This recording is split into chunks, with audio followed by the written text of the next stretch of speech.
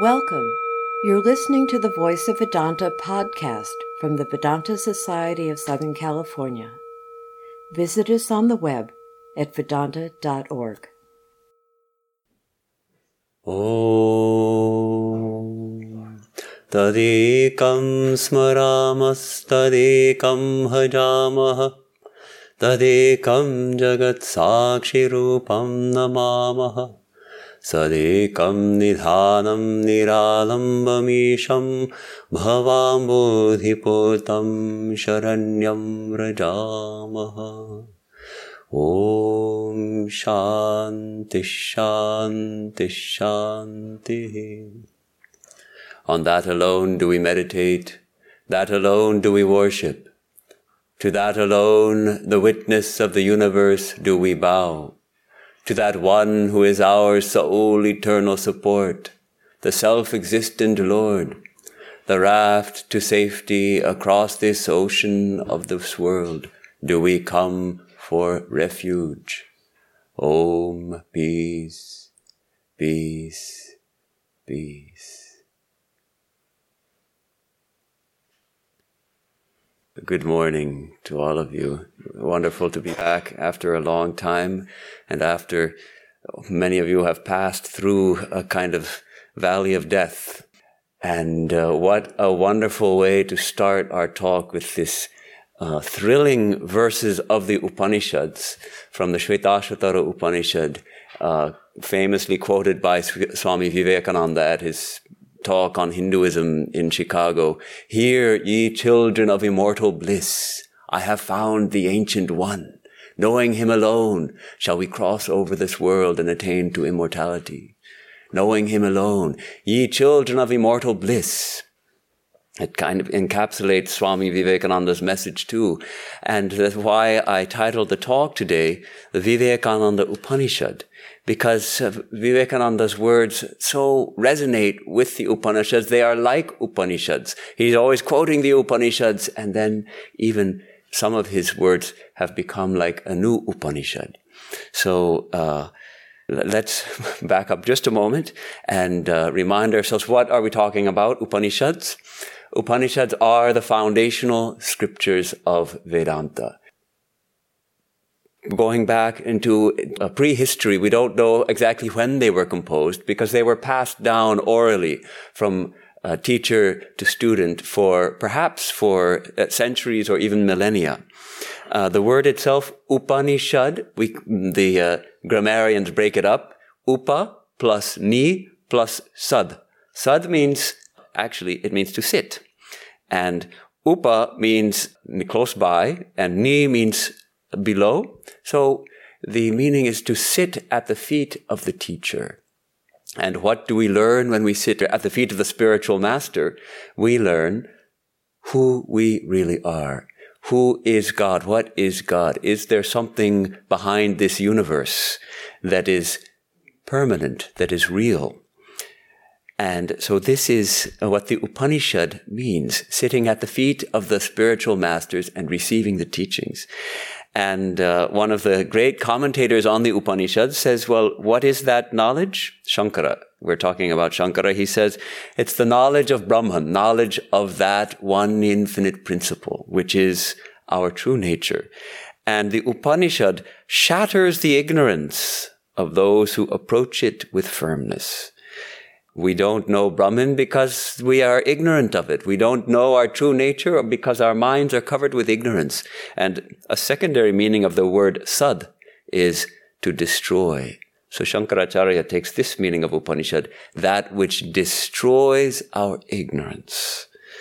The Upanishads are the utterances of the seers, the ancient people who were people just like us, human beings, embodied, who began to ask questions. What is this universe? Is there anything behind this universe? Who am I really? Is there anything to me besides a body and a mind? And they made remarkable discoveries. Yes, there is something. There is more to me than body and mind. I have a soul. I am a soul who has a body and a mind. And there is a God. There is some higher reality. And as they explored further, they went so far as to discover that who I am and what God is actually are not two. It's one infinite reality. So they made this remarkable discovery, and then they didn't keep it to themselves. They taught others. They taught others of this remarkable discovery, which brought them infinite peace and infinite joy. And through their compassion, we have the scriptures. Otherwise, they could also just have made this discovery and said, okay, I've discovered it. Have fun, guys. I'm going to just stay in that state. No, they also want everyone to realize the truth. And they expressed their realizations and their instructions in very powerful verses. Of course, the language was Sanskrit in those days. And often it reaches to the kind of sublime poetry, which has the power to awaken understanding in those who hear it. The truth is expressed in such direct terms that these utterances actually have great spiritual power to awaken us, to help us to realize the truth. That's why they're considered to be such holy books. It's not just speculations. Yes, in some of the older Upanishads, there are also some metaphysical speculations. There are still some vestiges of myths that creep in. But the essence of the Upanishads is the direct teachings of who we are, and they have this power to awaken us to that which is our very own self, our true nature. How to attain that, how to know that, how to realize that. So first, they establish the truth, and then teach us how to realize it. Not just an intellectual understanding. We can have an intellectual understanding, and we have to start with that. That's where we start. But to actually know it without a doubt. To see it like a fruit in the palm of one's hand. So the teachers of Vedanta describe 3 steps. I think most of us are familiar with this, those of us who have been studying Vedanta for a while. 3 steps in this amazing undertaking that we have embarked upon to know ourselves as we really are. First, we have to hear the truth. We have to hear about it. If we don't know about it, then chances are we're not going to stumble upon it. We have to seek. We have to hear. Shravana is the term. We have to hear about it. Then we have to think about it. And we have to convince ourselves, at least on an intellectual level, that it's true. If we hear about it and we just discount it, it's not going to have the desired effect. So we think about it. That's called manana. Shravana, hearing, manana, thinking about it, convincing ourselves that yes, these rishis, they discovered truth. All the teachers since then have been teaching these same truths and have been corroborating them. Great spiritual masters have been born in every age, and in this age we have masters like Sri Ramakrishna and Swami Vivekananda and others who have assured us that they also have realized the same truth, and that we also can realize it. All right, manana, we have established ourselves in a certain intellectual conviction. Then comes meditation. Nididhyasana. We have to struggle to realize the truth ourselves. To know it directly, it takes struggle. Actually, for the qualified student, the one who has developed certain prerequisites of intense faith, a strong conviction in the truth of the scriptures, and having really made it clear to the mind what is eternal, what is impermanent, develop a great detachment from all the things of the world. For such a student, hearing the truth is enough. Hearing the truth, and the realization comes like a flash in the mind, and they realize, yes, I am that infinite reality. I am infinite peace. I am infinite joy. But the qualifications, the bar is set pretty high. So most of us, we might not reach to that level yet. So after hearing the truth, we have to think about it, convince ourselves of its truth, and then meditate on it. We take a verse, meditate on it, memorize it, meditate on it, live it, make it our own. So Swami Vivekananda, I feel, is like one of those ancient rishis, one of those ancient seers, born in our time, almost in our time, left the body in 1902, a student of the modern world. He had a Western education. He had a very scientific mind, a doubting mind. He wasn't going to accept anything unless he knew it for himself to be true. So very much like us. And his words carry tremendous power, the power to awaken us from the sleep of ignorance, and the power to help us face the challenges of life. He helped to solve the dilemmas which we face in life. As the Upanishads are the records of the conversations between the masters and their students, so also most of the recorded teachings of Swami Vivekananda are the same. They are the records of his conversations with students, either in giving lectures or in personal conversation, one-on-one, that people wrote down, or also in letters. He has a voluminous correspondence also. So like that, his teachings also are records of conversations. Now, they're expressed, of course, mostly in English, which makes them so accessible to us. And one of our very senior monks made the beautiful comment that, of course, the Sanskrit language is considered a very holy language because all the truths of the scriptures are expressed in that language. And it has been developed, the vocabulary has developed to express so many subtle metaphysical principles. So it's considered a holy language. This Swami said that English has been turned into a holy language because Swami Vivekananda expressed the highest spiritual truths in English. So English now is also a holy language. Vivekananda himself was deeply grounded in the Upanishads. He said, I preach only the Upanishads. If you look, you will find that I have never quoted anything but the Upanishads. And of the Upanishads, it is only that one idea, strength. The quintessence of Vedas and Vedanta and all lies in that one word. So I want to take up one such conversation of Swami Vivekananda today, which really reads to me like an Upanishad.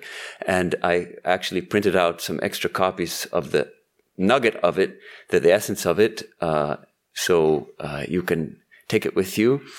This is a glorious ode, a glorious paean to the glory of our own soul. It's we can say it's a gem placed in the setting of his very human love and affection. On the one hand, it's entirely transcendent, and yet, especially when we know the context, it's in this beautiful setting of his very intimate relationship with his American sister, Mary Hale. And let's just recall the context. The Hale family was the first family who befriended Vivekananda in Chicago when he had come for the Parliament of Religions. Not knowing anybody, he got lost. He was sitting dejected on a stoop in front of a church. And Mrs. Hale came out and thought probably he's come for the Parliament of Religions and invited him in. And they became his family. It's remarkable to see how that relationship of brother and sister, there were 4 daughters in the Hale family, actually two Hale daughters and 2 McKinley daughters. They all lived together, cousins, Mary and Harriet Hale and Isabel and Harriet McKinley. And the Hale family's home became his home base, to which he continually returned throughout his travels in the West. And in his letters to his sisters, we see also his human side, his deep love and affection for them, untouched by any trace of carnality. It's a real fraternal love. And he was able to open up to them and also reveal to them what he couldn't reveal to his own brother disciples in India, some of his doubts, his fears, his feelings of loss and dejection. Yes, he could reveal those also. And yet interspersed in these letters, which often were filled with the kind of brotherly, sisterly chit-chat you would write to your own brother and sister, are the highest spiritual truths.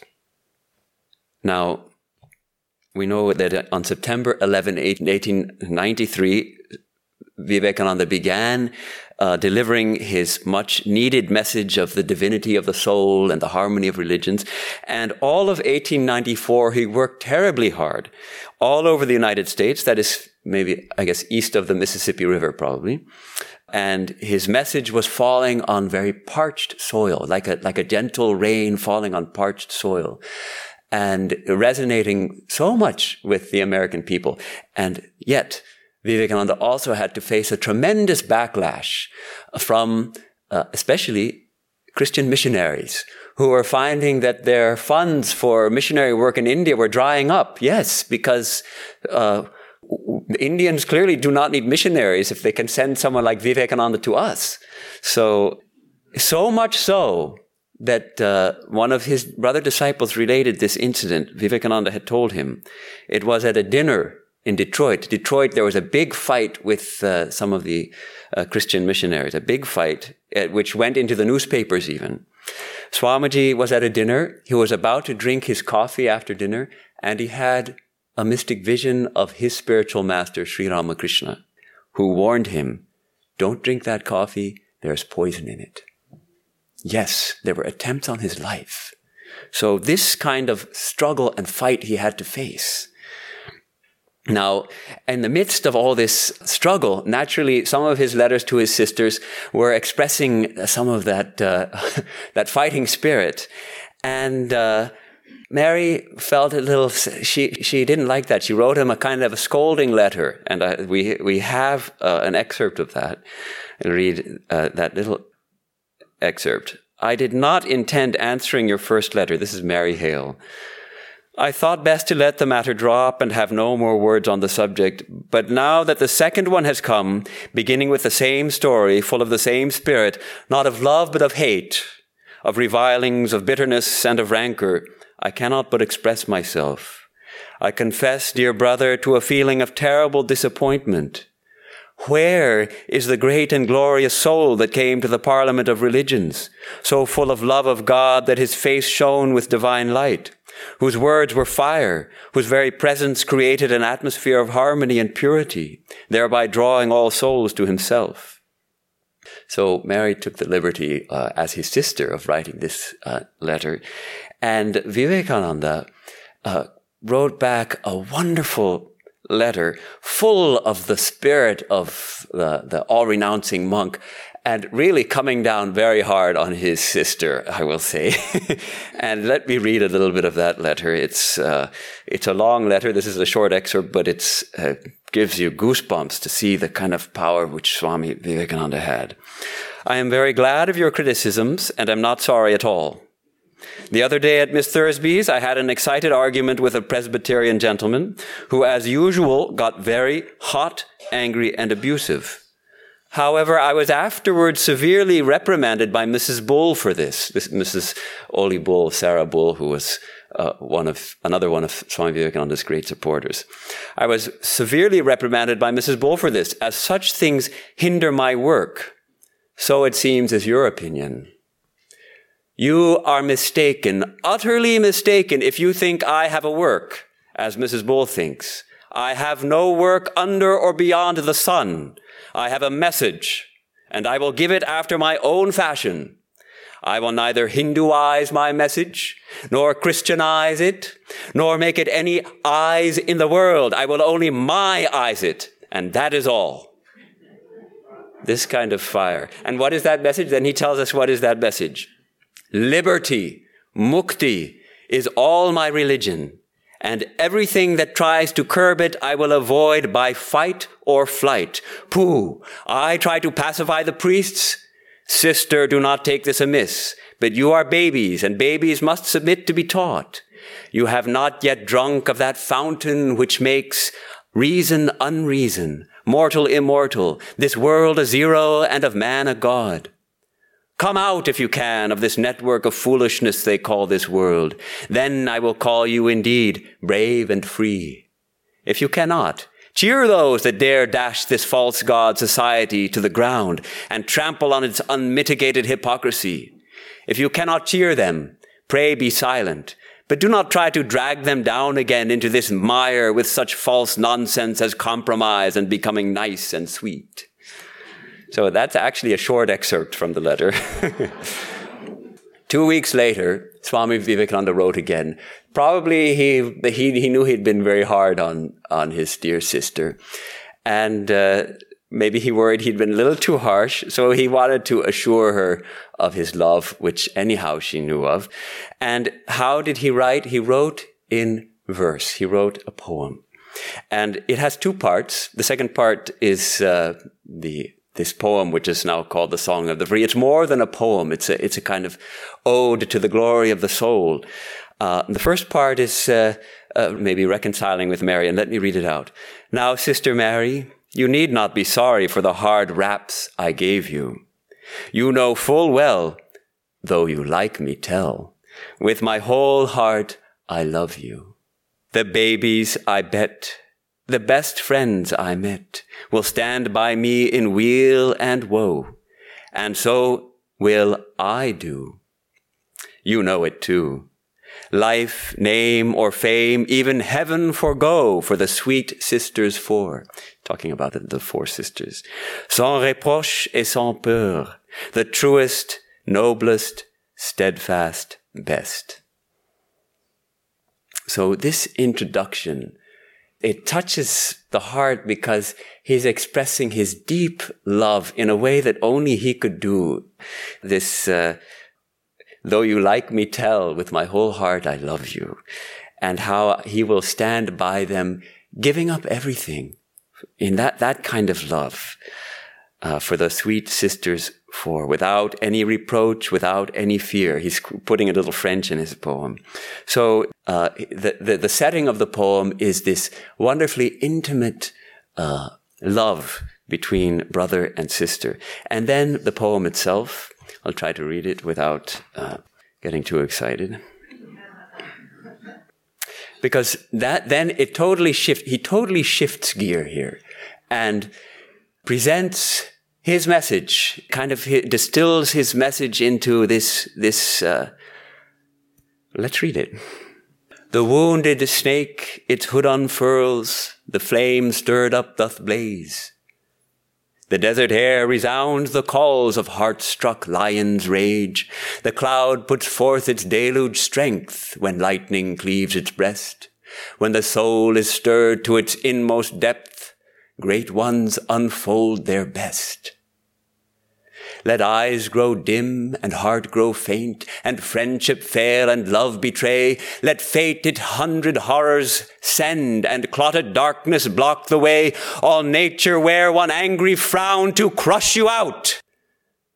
Still, know, my soul, you are divine. March on and on, nor right, nor left, but to the goal. Nor angel eye, nor man, nor brute, nor body, mind, nor he, nor she. The books do stop in wonder mute to tell my nature. I am he.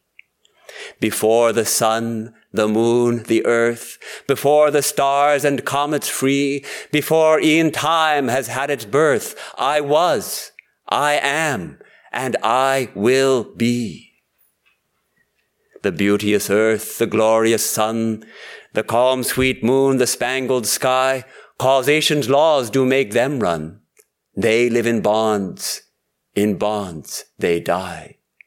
And mind its mantle, dreamy net casts o'er them all and holds them fast. In warp and woof of thought are held. In warp and woof of thought are set earth, hells and heavens, or worst, or best. No, these are but the outer crust, all space and time, all effect, cause. I am beyond all sense, all thoughts, the witness of the universe. Not two nor many, 'tis but one, and thus in me all me's I have. I cannot hate, I cannot shun myself from me. I can but love. From dreams awake, from bonds be free. This mystery, my shadow, cannot frighten me. Know, once for all, that I am He.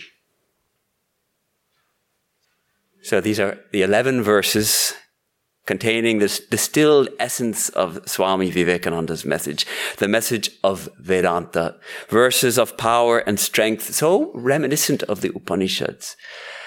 And I thought we could just go through a little bit and just think about part by part these verses. He begins the poem with perhaps it's a call of action, these first two verses, or perhaps a reflection of his own difficulties. He had to pass through such difficulties, and really his soul is stirred to the inmost depth. No, he had to face such even attempts on his life.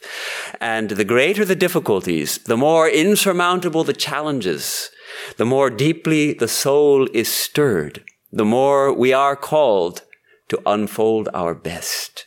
We are called to dive deep within, call upon the infinite resources which lie within us. Life sometimes seems to be completely inimical. After this, the third verse, he goes, let eyes grow dim and heart grow faint. So we faced with physical difficulties. As we age, our eyes grow dim and our heart grows faint. And in our relationships, our friendships fail and love betray. Yes, let fate its 100 horrors send and clotted darkness block the way. All nature wear one angry frown to crush you out. Yes, sometimes life seems like that. Everything is going against us. Just here, a month ago, all nature was wearing an angry frown and crushed out the lives of a number of people. And crushed out our houses and took away our beloved friends and family. And yes, even then, when our physical system is breaking down, our friends are betraying us, and Vivekananda also had to face betrayal. And known people, friends, going back to India and spreading lies about him, that he was taking advantage of women and that kind of thing. Even then, when all these horrors come, still know, my soul, you are divine. This is the reminder. Here he's addressing himself. We can address ourselves. Yes, I am divine. Still, be still and know you are divine. And then march on and on, nor right nor left, but to the goal. All right, still know. Yes, I'm beginning to accept it, intellectually at least, that I am divine. My true nature is divine. Now, what is my job? Not to stop, as we had in the prayer. Stop not till the goal is reached. March on and on, nor right nor left, but to the goal. We have so many things distracting us, even when we fixed our goal to know who we are, to attain to God realization, to enlightenment. But there's so many distractions. That's why horses get blinders put on them. If we're really serious about spiritual life, we need some kind of spiritual blinders so that we keep the goal fixed. Yes, I am divine. I'm going to realize it. March on and on, forward, forward, forward. And then the next stanzas, we remind ourselves of what we are not. Nor angel I, nor man, nor brute, nor body, mind, nor he, nor she. Who are we really? Who am I really? None of the things we usually think of, none of the things we usually identify ourselves with. We're not animals. The evolutionary biologists will say, oh, yes, human beings are just animals, maybe a little bit more developed animals. Human beings, well, we think of ourselves as human beings, thinking animals who have a higher mind, self-consciousness, maybe? No, not that either. What about an angel? We are angels. Why not? Eternal beings. After death, we fly up to heaven on our angelic wings. No, says Swami Vivekananda. No, say the Upanishads. Not even that. That's not you either. Nor body, mind, nor he, nor she. Body, we think of ourselves mostly as bodies. We come back to this again and again because it's such a fundamental part of our experience. We are in the body and we feel ourselves to be a body. When it's cold, we say, I am cold. When there's hunger in the body, we say, I'm hungry. I think I am the body. No, says Vedanta. No, you are in a body, all right, but you are not the body. You are not the mind. Nor he nor she. I just read a fascinating article about a study at Harvard in which the researchers found that when we see a human face, the brain immediately determines male or female. Before we are conscious of seeing the person, the brain has already decided male or female, male or female. That's why if you've ever met somebody who you can't tell, it's very disconcerting because the brain doesn't know what to do. It's like, oh, wait, he or she, can't figure it out. But ordinarily, we don't have any trouble. Immediately, he or she. No, we are not he or she. We are consciousness. We are pure consciousness. And how is it then? The books do stop in wonder mute to tell my nature. I am he. I am that reality, that infinite reality, in mute wonder, because what I am cannot be described in words, which is why the scriptures so often, and this modern scripture we can call it, also tries to describe us by just saying what we are not, because to say what we are then limits it. If we are unlimited, if our true nature is infinite, then any words circumscribe it, make it limited. So the books have to stop finally in wonder mute to tell my nature, I am he. Then this wonderful verse, before the sun, the moon, the earth, before the stars or comets free, before e'en time has had its birth, I was, I am, and I will be. The sages of Vedanta describe the ultimate reality oftentimes in negative terms. When they use positive terms, they, as I think most of us know this term, Sat Chit Ananda. Existence absolute, consciousness absolute, bliss absolute. If we are to try to say anything about that infinite reality, we'll say, all right, it exists. It is. And here, this is that aspect of reality that Swami Vivekananda is pointing out. I am. And not only that, I was, and I was always, and I will be always. Why? Because we are beyond time. When we think of eternity, it sounds a little frightening because it means forever. But actually, the true eternity, the true nature of the eternal soul is that it is beyond time.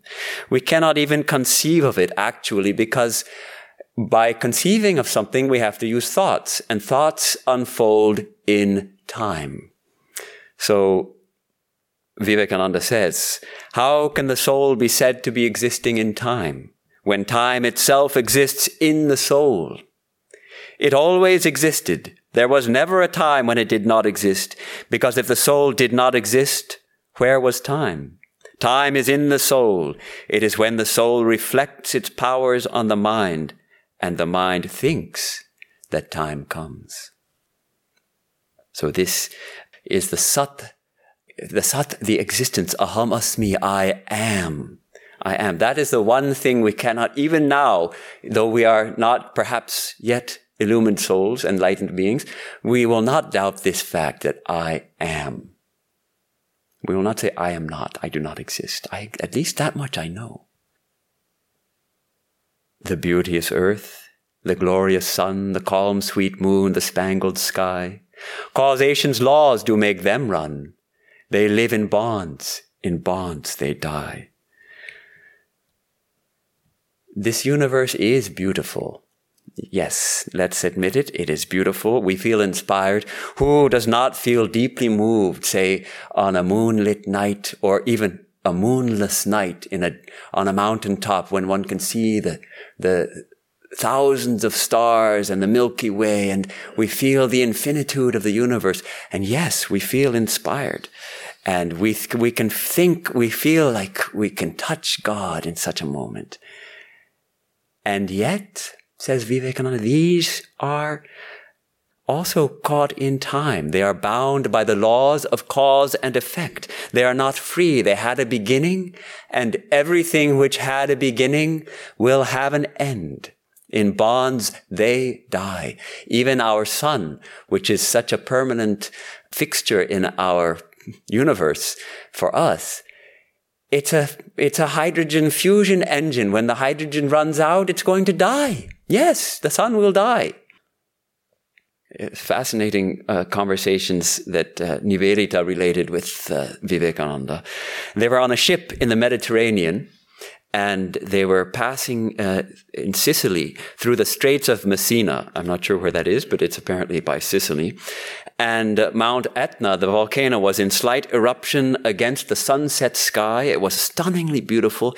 And then the moon rose. So it was this breathtaking beauty. And she's talking with Vivekananda, and he said, Messina must thank me. It is I who give her all her beauty.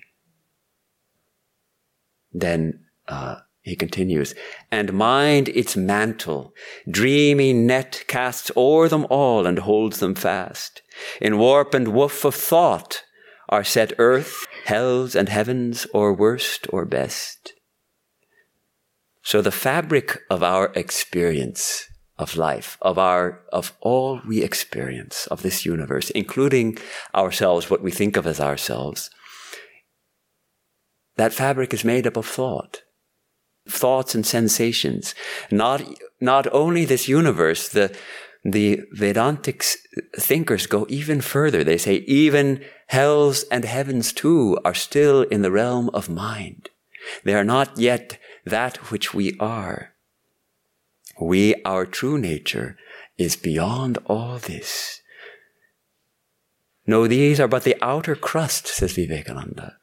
Even earth, hells and heavens, worst and best, all these are but the outer crust. All space and time, all effect, cause. I am beyond all sense, all thoughts, the witness of the universe. This idea of the self, who we are as consciousness, as the witness. First we had the self as existence. Here we have the idea of the self as pure consciousness. That which we are is consciousness itself, not consciousness of something, consciousness in itself. And Vivekananda puts it so directly also in his, we could almost call it another Upanishad, the Song of the Sannyasin. There is but one, the free, the knower self, without a name, without a form or stain. In him is Maya, dreaming all this dream. The witness, he appears as nature, soul.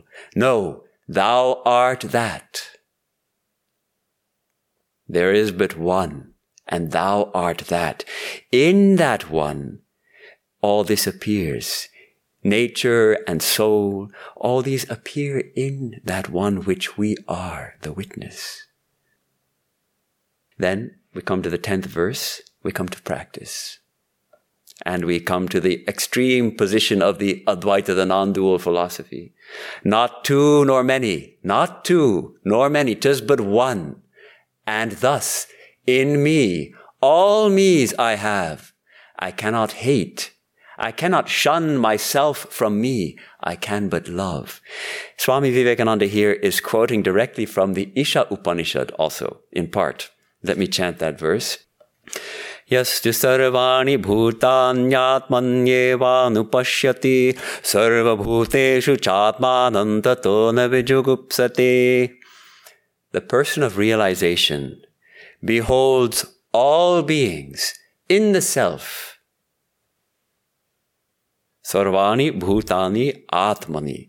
In the self, he beholds or she beholds all beings and beholds the self, that one self who I am in all beings. It goes both ways. All beings in me and me in all. We are using the term the self. Swami Vivekananda makes it more approachable by saying in me. Actually, that's me, who I really am, the real me. All me's, all the me's of this world, of this universe are in me. And so then the Upanishads goes on to say that therefore does not hate anyone. Na vijugupsate, does not hate. So Vivekananda puts it so clearly. I cannot hate. I cannot shun myself from me. If all me's are in me, how can I hate? I can but love. So this is, of course, both describing the person of realization and also describing the practice for us. If we don't yet see all me's in me, then we know the practice, which is love. And I love to quote this, also written to Mary Hale, another Upanishadic dictum written to Mary Hale in May of 1896. The eternal, the infinite, the omnipresent, the omniscient is a principle, not a person. You and I and everyone are but embodiments of that principle. And the more of this infinite principle is embodied in a person, the greater is he or she. And all in the end will be the perfect embodiment of that, and thus all will be one, as they are now essentially. This is all there is of religion.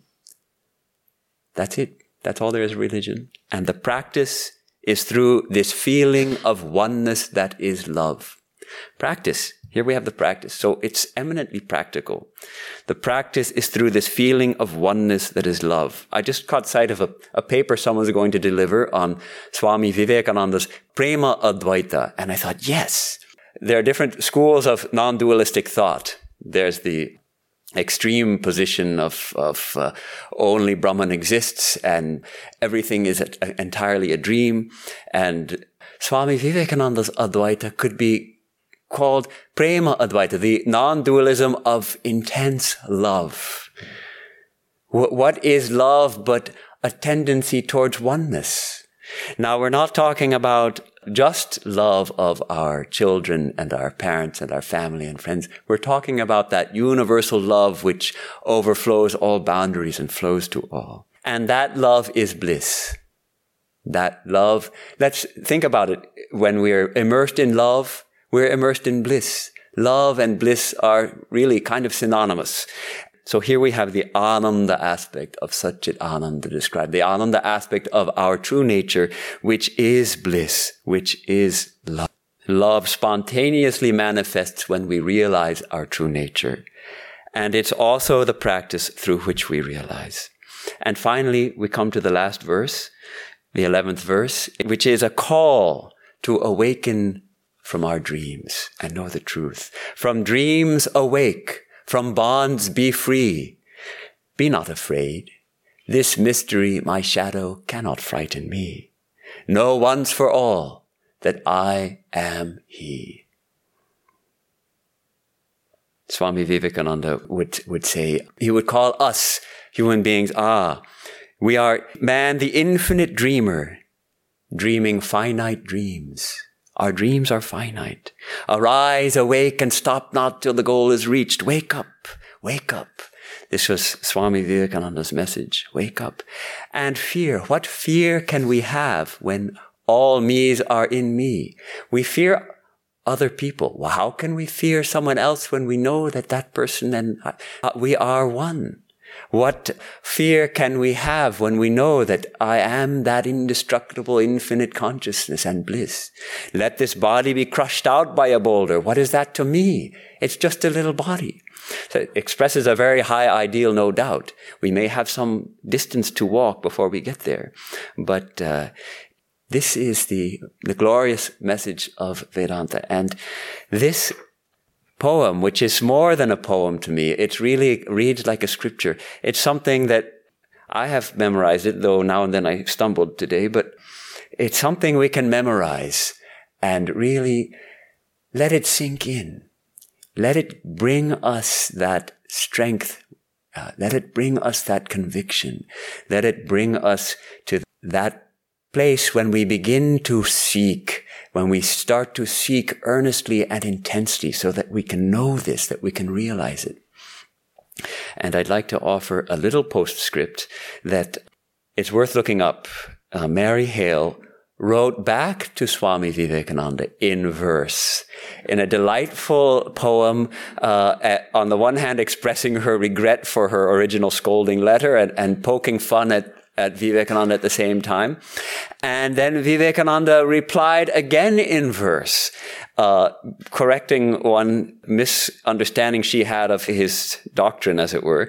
And then she wrote back again in verse, and he wrote back again in verse. So there's this back and forth in delightful verse, which really cements our understanding of their very intimate and loving relationship. So this glorious ode to the glory of who we are, set in this wonderful love of brother and sister that is Vivekananda and Mary Hale. So I thoroughly enjoyed presenting this poem, this ode to you, and may it inspire us to arise, awake, and stop not till the goal is reached. I will close with a chant. Om Yam Brahma Varunendra Rudra Marutaha Stunvanti Divyaistavai Vedaya Sangapada Kramopanishadai Gayanti Yam Samaga Dhyanavastita Tadgatena Manasa Pashyanti Yam Yogino Yasyantam Navidu Surasuragana Devaya Tasmai Namaha Devaya Tasmai Namaha Om Shanti Shanti Shanti.